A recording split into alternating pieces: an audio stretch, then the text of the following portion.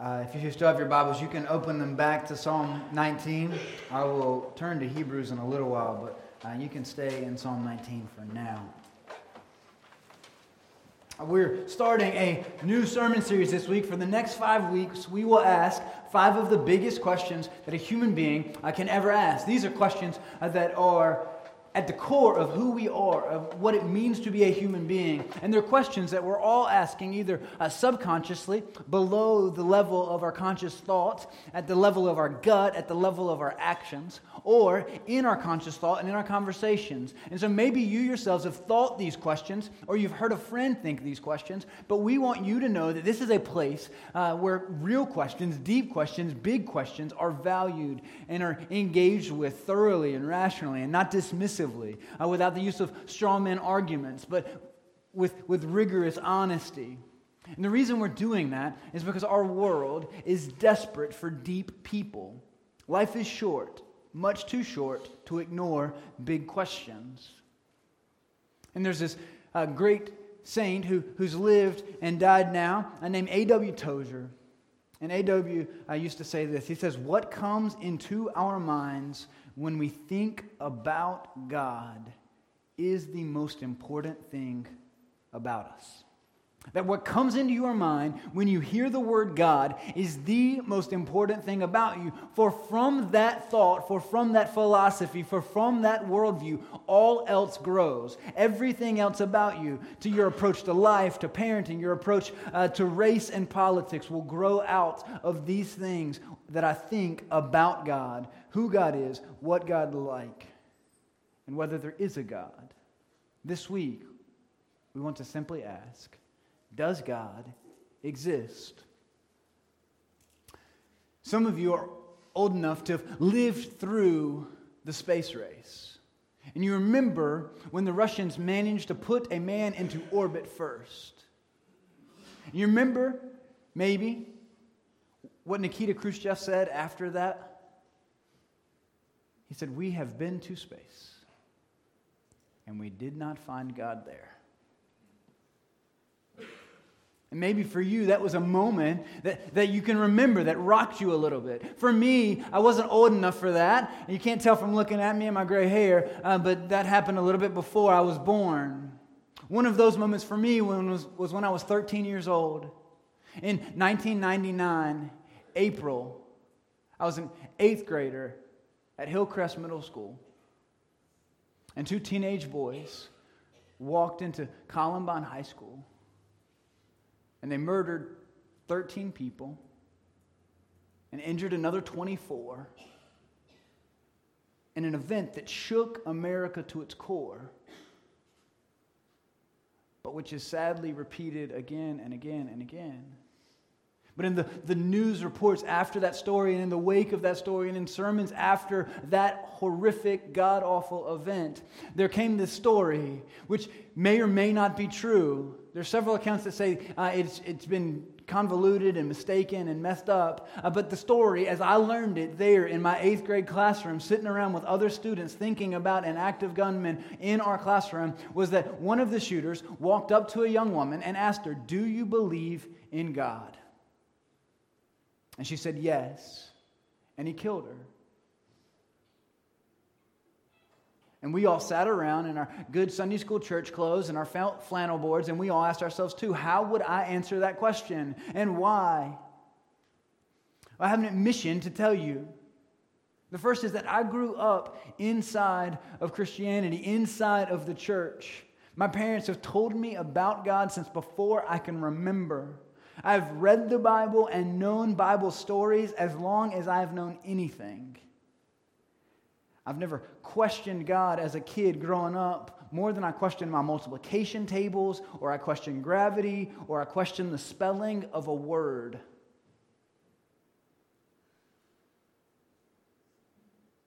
And when I was 12, that knowledge became personal, it became real to me. It became more than multiplication tables to me.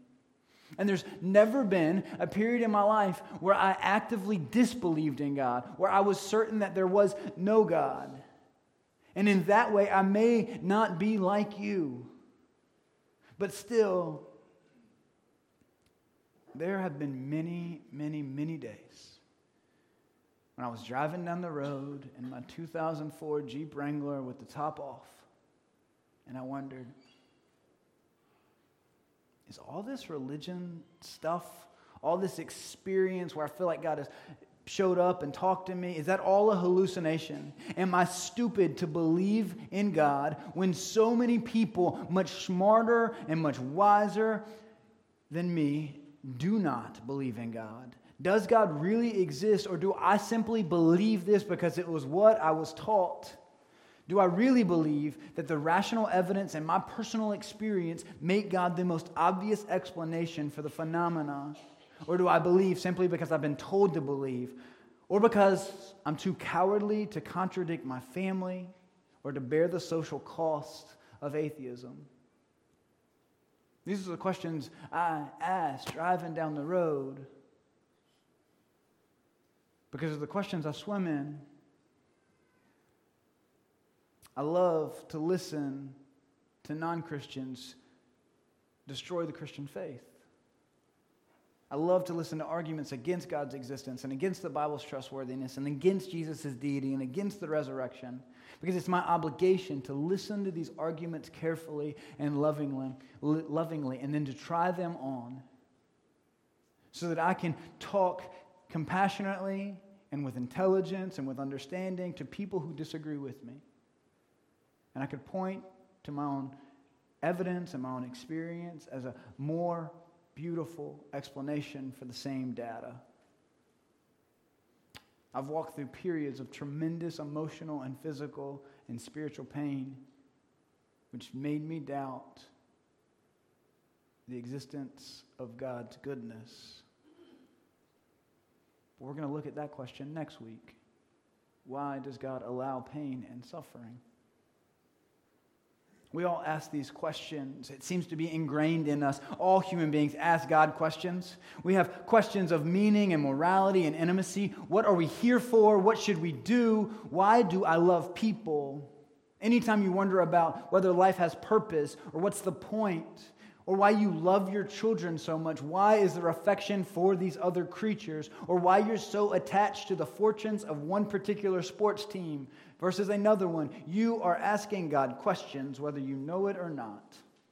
And all civilizations throughout time and space, as history as we know it, have practiced some form of religion or based in metaphysical realities, based in more than the material world. And as far as we know, there have been famous and there have been numerous individuals who disbelieved in the existence of gods or a god or in the supernatural. But we have yet to discover an entirely atheistic culture or society. And so there seems to be inside of each of us this meaning-making hunger inside of us, a desperate hunger to experience the transcendence, to find meaning in events. We're not content with just random data points on a curve, and so we try to make them go together into something we call history or narrative or story or worldview or philosophy. But we are constantly trying to draw a constellation out of the data and our experience to find meaning, to explain it all. There seems to be an innate understanding that the transcendent exists. And more than that it must be placated or appeased, that somehow all is not well with our relationship with God or the gods. And so religions have come up with thousands of different cultic rites, from sacrificing children to sacrificing time. But nearly all societies have found themselves asking, how do I make things right between me and the spiritual powers of the universe? But let me ask you a question. Could it be that all of our questions about meaning and purpose are ultimately delusional? Could it be that we hunger for the existential and the transcendent, and yet food for that hunger does not exist? That ultimately our quest for meaning and joy is futile? One thinker who's challenged me deeply over and over again, who writes poetically and beautiful, and who disbelieves passionately in the existence of God in the 20th century, is a man named Bertrand Russell. And he said this. He said, "Such in outline, but even more purposeless, more void of meaning, is the world which science presents for our belief. Amid such a world, if anywhere, our ideals henceforth must find a home. that man is the product of causes which had no prevision of the end that they are achieving, that his origin, his growth, his hopes, his fears, his loves, his beliefs are all but the outcome of accidental collocations of atoms, that no fire, no heroism, no intensity of thought and feeling can preserve an individual life beyond the grave. That all labors of the ages, that all of the devotion, all of the inspiration, all of the noonday brightness of human genius are destined to extinction in the vast death of the solar system, and that the whole temple of man's achievement must inevitably be buried underneath the debris of a universe in ruins.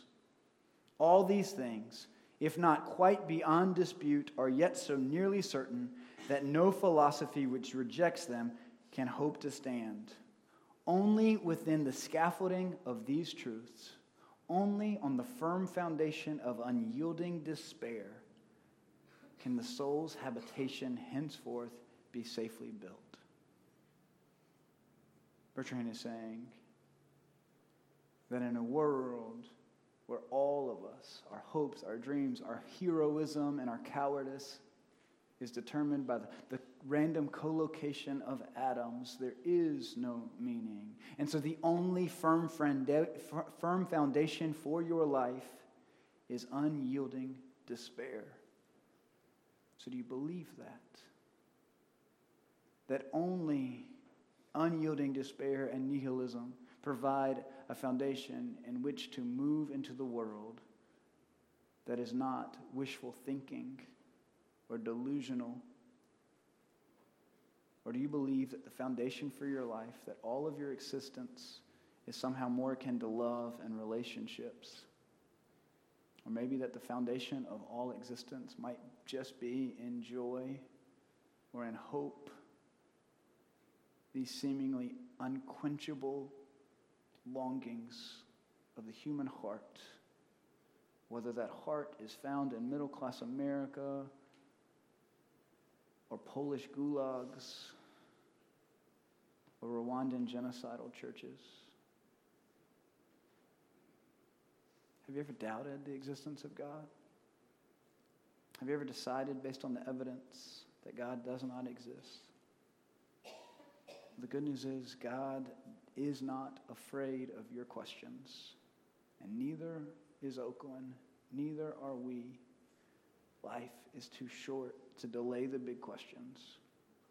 And more, God has built you with faculties to ask the good questions, faculties that are not present in any other life form on the planet. You have self-consciousness. You are aware that you exist. You can think, and you can even think about thinking. If you don't know that, then play golf. You have the ability to use language and to write history. You have reason and the gift of relationship, and these are gifts given to you to invite you into the process of discovery, of discovering yourself and discovering the world around you and discovering the God who built all of it. You're welcome here at Oakland so long as you have questions. You are welcome to email me your questions, to bring them up in Sunday school, to ask your family members. But if you've got it all figured out, you can leave now. Because we're not much interested in perfect people or finished products, but we love people who are relentlessly committed to growing. So if God's not afraid of our questions, just maybe God answers our questions. Maybe God moves into our questions and answers them with us. And what does God say about God's existence? Psalm 19. I've never preached this, and I've always wanted to. It was read at my wedding. And I preached it in premarital counseling to my pastor, and he said, "Son, you were built to do this. Now shut up and talk to your wife." Oh, The first that starts, remember, verses 1 through 6 say, "The heavens declare the glory of God, and the skies proclaim the work of his hands. Day after day they pour forth speech. Night after night they reveal knowledge. They have no speech, they use no words. No sound is heard from them. Yet their voice, it still goes out into all the earth. Their words to the ends of the world. In the heavens God has pitched a tent for the sun. It is like a bridegroom coming out of his chamber, like a champion rejoicing to run his course. It rises at one end of the horizon, and it makes its circuit to the other. Nothing is deprived of its warmth." Most of us who are not astrophysicists or cosmologists take it for granted that our universe exists, that stars and planets exist, but it is very scientifically surprising that anything exists. If any of us we think about the fact that some planets support life, but others do not. But it is even more basic that there would be a universe that could support life with planets and stars, with the right number of large stars and small stars, with planets of the right size and density, that they could, the right spacing from the stars, that they might have water and oxygen and the right atmospheric pressure and atmospheric chemicals. But underneath all of this, our universe and its structure are determined by a large number of independent fundamental constants. Numbers such as the speed of light, or the gravitational constant, or Planck's constant, or the cosmological constant, or the mass of electrons and neutrons and protons, or the ratio between electromagnetic and gravitational forces. All of these things are axiomatic to the laws of physics. You cannot do physics without these constants, and they don't change. They're not determined by physics. And so scientists have come to the shocking realization that each of these numbers must have been carefully dialed to an astonishingly precise value, a value that falls within an exceedingly narrow, life-permitting range. If any one of these numbers were altered even by a hair's breadth, no physical, interactive life of any kind could exist anywhere. There'd be no stars, no life, no planets, no chemistry. There'd be no hydrogen or oxygen. There'd be no water. There would be no laughter.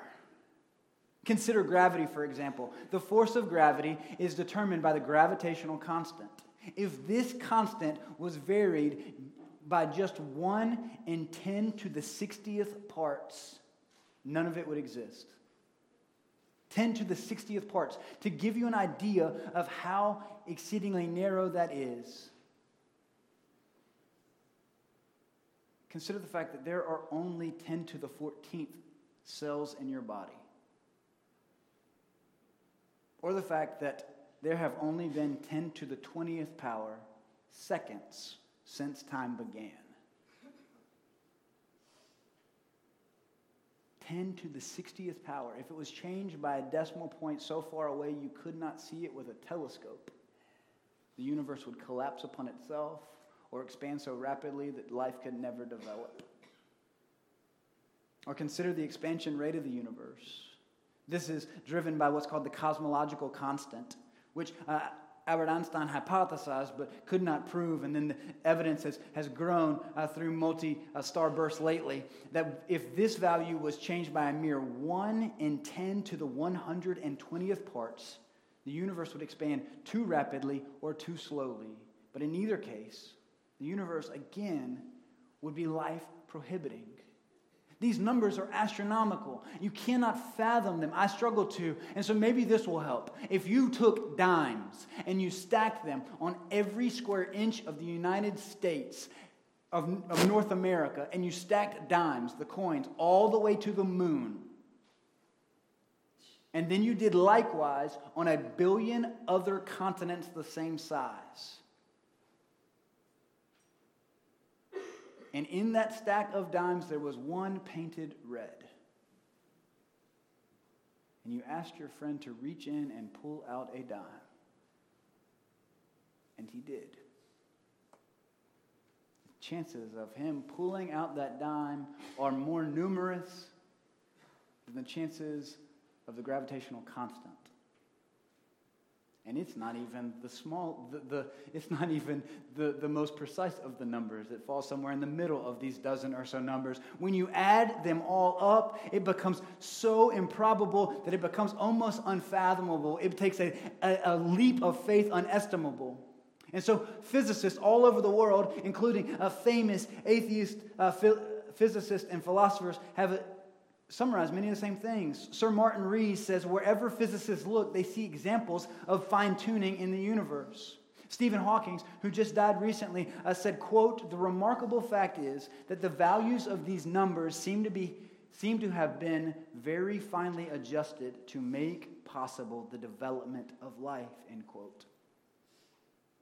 The astrophysicist and cosmologist at Cambridge University, a man named Dr. Fred Hoyle, concludes, a common sense interpretation of the facts suggests that a super intellect has monkeyed with the physics. That's a funny line because he talks about super intellect and monkeys in the same thing. It really is genius. And he says, and that there are no blind forces worth speaking about in nature. The numbers one calculates from the facts seem to me so overwhelming as to put this conclusion almost beyond question. Our universe seems to scientists and to me to be very much designed very precisely to provide for the possibility of stars and planets and life and love. Indeed, the heavens and the cosmos, the existence of anything at all, is a declaration of the glory of God. And so Psalm 19 says, when I survey the wonders, when I look out, the heavens are declaring it. The fact that stars exist, the fact that galaxies exist, the fact that there is space and time exist, it declares that there is a God. Though there's often a rejection raised by atheists, and you may think this yourself, and I get it, that things like the human appendix or the mass extinctions of 99.9% of all life forms to ever exist does not suggest a very intelligent designer. It seems to suggest a very wasteful and incompetent or a capricious or a bad designer, if a designer at all. But let me ask you a question. You see how that conclusion about a bad designer assumes that you and I are in a position to judge the job done by the designer, that the clay can tell the potter how to do his job. But even more fundamentally, I got to ask you, where did you get this idea of good and bad, right and wrong? Because if there's no God, then there is no good or bad. There only is what is. And I can like it or not like it. It can suit my fancy or it can dissuit my fancy. But the question of morality, the question of right and wrong, of objective good and bad, evil or righteous, ceases to exist. It evaporates because I've removed the only objective framework by which that can be determined. I've said there is no external fact, no external referent by which I can refer. And yet I want to judge God by something that can only exist if God exists. But why do you and I and everyone think in categories of right and wrong, respectable and reprehensible, of hellacious and heavenly? Why do we label things in these ways?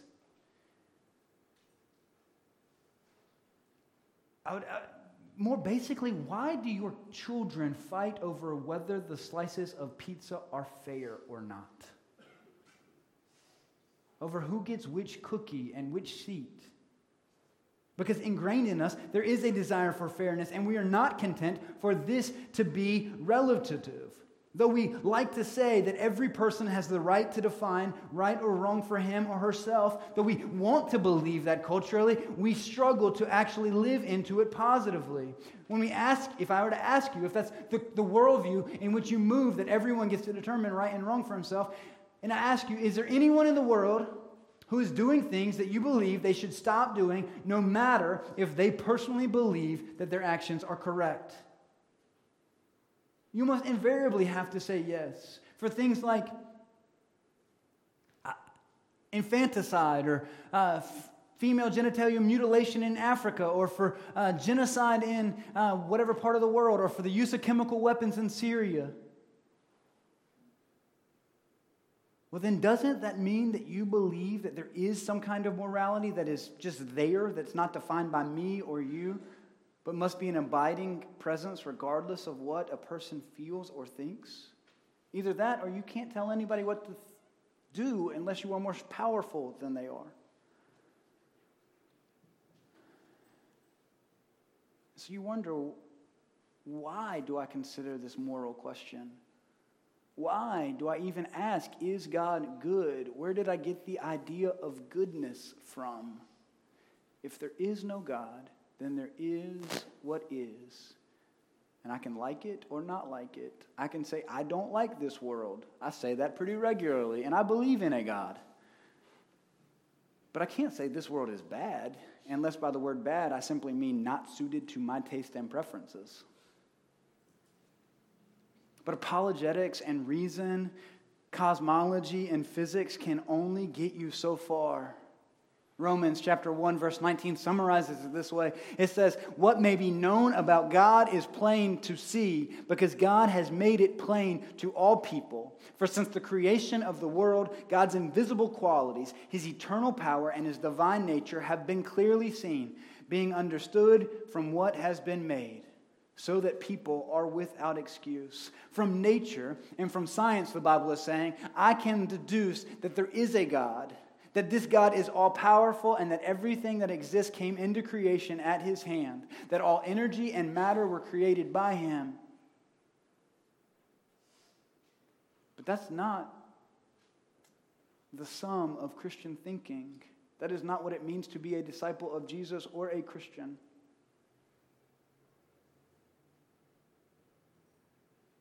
In fact, it's not unusual to believe in God. It's quite unusual not to believe in God. Recent studies have said anywhere between 80 and 85% of people believe in God, even among those who don't consider themselves religious at all.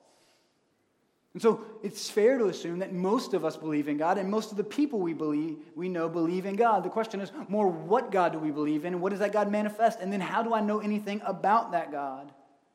You see, all I've been talking about treats God in a very general way, and it treats knowledge, the way I know anything, in a very specific way. That all knowledge is inductively designed, inductively deduced by reason, by observation and reason. But Christianity is not ultimately a religion, it is a relationship. It is not so much learning how to multiply, but learning how to love. It cannot be memorized like periodic tables. It can only be learned by following a person. And this comes from the fact that we believe the world has meaning, and that the meaning of the world is intensely personal, that you and I were built for relationships, built to be known and to be loved, to love and to give ourselves in love, and that the God of the universe did so because God is a person, not a force or a nebulous fact or a gravitational constant, but God is a deity who reveals himself throughout history. In contrast to the assumption that real knowledge must be factual and therefore somehow impersonal, divine revelation is the ultimate demonstration that true knowledge is fundamentally personal. We know a person only as he or she chooses to reveal themselves, and only as our spirit is sensitive and trustful to respond to this revelation, says Leslie Newbegin. In this context, the knowledge of God is pictured as a gift of grace imparted to those who would receive it. It is not a piece of metaphysical information, but a personal revelation of the loving will of the Creator God, who longs for his creatures to be reconciled to him. And the church is the community through whom God is reaching out into the world to reveal and to reconcile himself. However imperfectly we may do that. You see, there is a difference between knowing about something or observing it and then having a relationship with them. I only know you as you reveal yourself to me in your actions and in your words. And what we see in the God of the universe is that God is revealing God's self, that God is constantly showing us pieces of his character, both through nature, both through cosmological constants and gravity, both through actions in history, but even more specifically through his Son. I told you I would get to Hebrews. I got to show you in Psalm 19. We talked through the moral arguments in the middle of Psalm 19. You see that in the middle of Psalm 19, it says, the law of the Lord is perfect, refreshing the soul. The statutes of the Lord are trustworthy. He is making an argument for morality, that it is in God and God's law that morals are built. But he does not stop there. In verse 11, this author, David, turns and he starts talking not about God, but starts talking to God. Look at verse 11. He says, by them your servant is warned. In keeping them there's great reward. And then he asks God a question. Who can discern their own faults? Forgive my hidden faults. Keep your servant also from willful sins. May they not rule over me. Then I will be blameless, innocent of great transgression. May the words of my mouth and the meditation of my heart be pleasing in your sight, Lord, my rock and my redeemer. You probably didn't realize it, but from verse 1 all the way through verse 10, the psalmist is only talking about God in the universe, about what can be known objectively and just through deduction. But in verse 11, he moves from knowledge that he is discerned to knowledge that he is accepted, that has been revealed to him, to a God who is personal. And so we see in this psalm, and we see in Hebrews chapter 1, that God is constantly revealing himself to us, that God is revealing God's self to us. Hebrews chapter 1, that we'll study in depth in a few weeks, says, in the past, God spoke to our ancestors through the prophets at many times and in various ways, but in these last days, he has spoken to us by his Son, whom he appointed heir of all things, and through whom he also made the universe. The Son, that is Jesus the Christ, is the radiance of God's glory, the exact representation of his being, sustaining all things by his powerful word.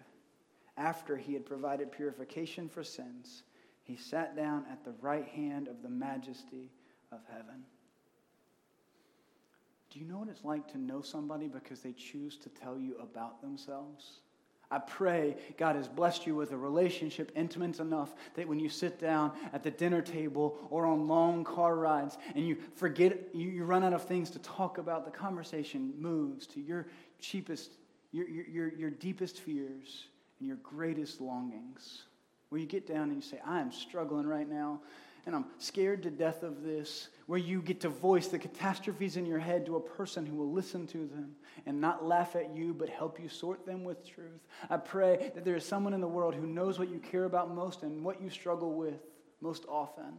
Because it is in that when I peel back the layers of this armor that I wear in the society around me, that I am known and revealed. And in Jesus Christ, God has done that. God has written it in general manner in the skies, and then he's written it in particular manner in his word and through the prophets and prophecy. And then he has showed up with skin on, and he has made the introduction.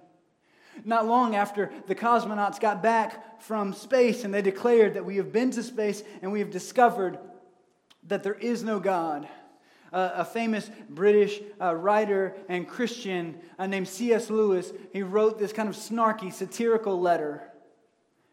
And he said this, he said, looking for God or for heaven by exploring space is like reading or seeing all of Shakespeare's plays in the hope that you will find Shakespeare as one of the characters or find Stratford as one of the places.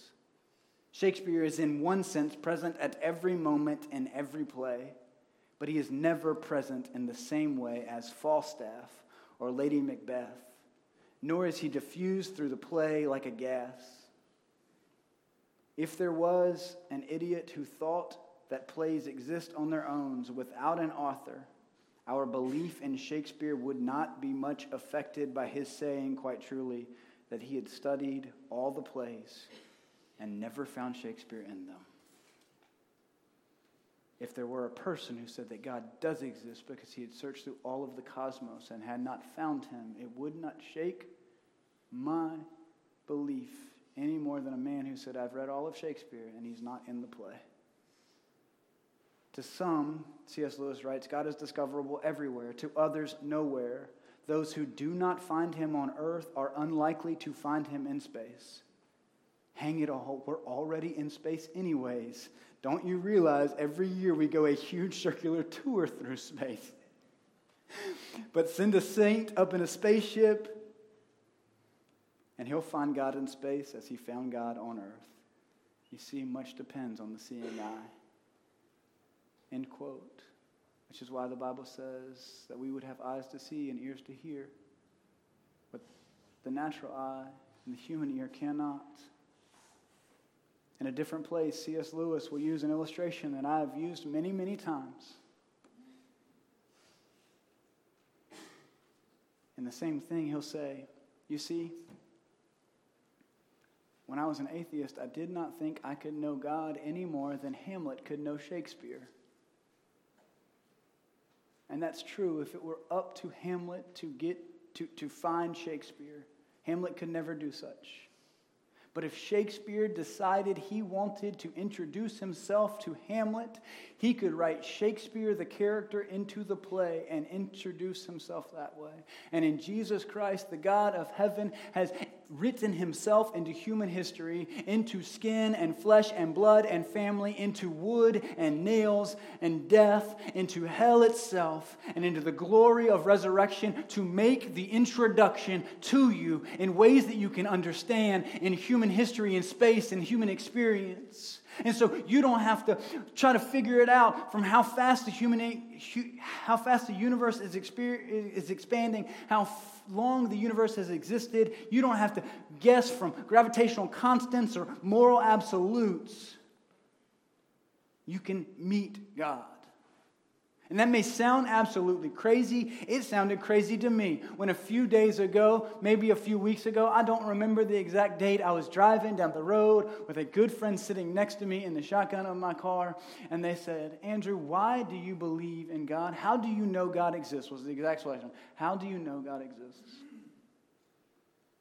Without thinking, I said, I could give you a ton of evidence.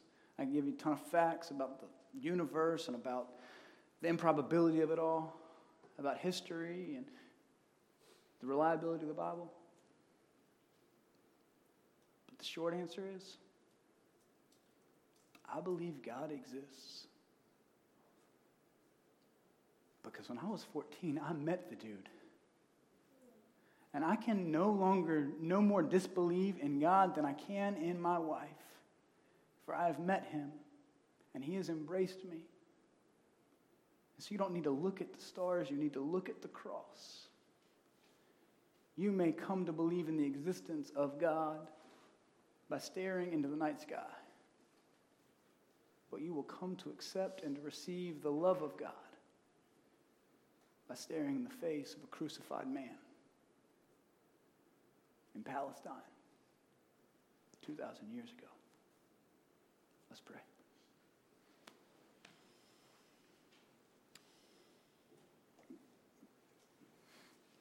God, all I know how to do is put people in a room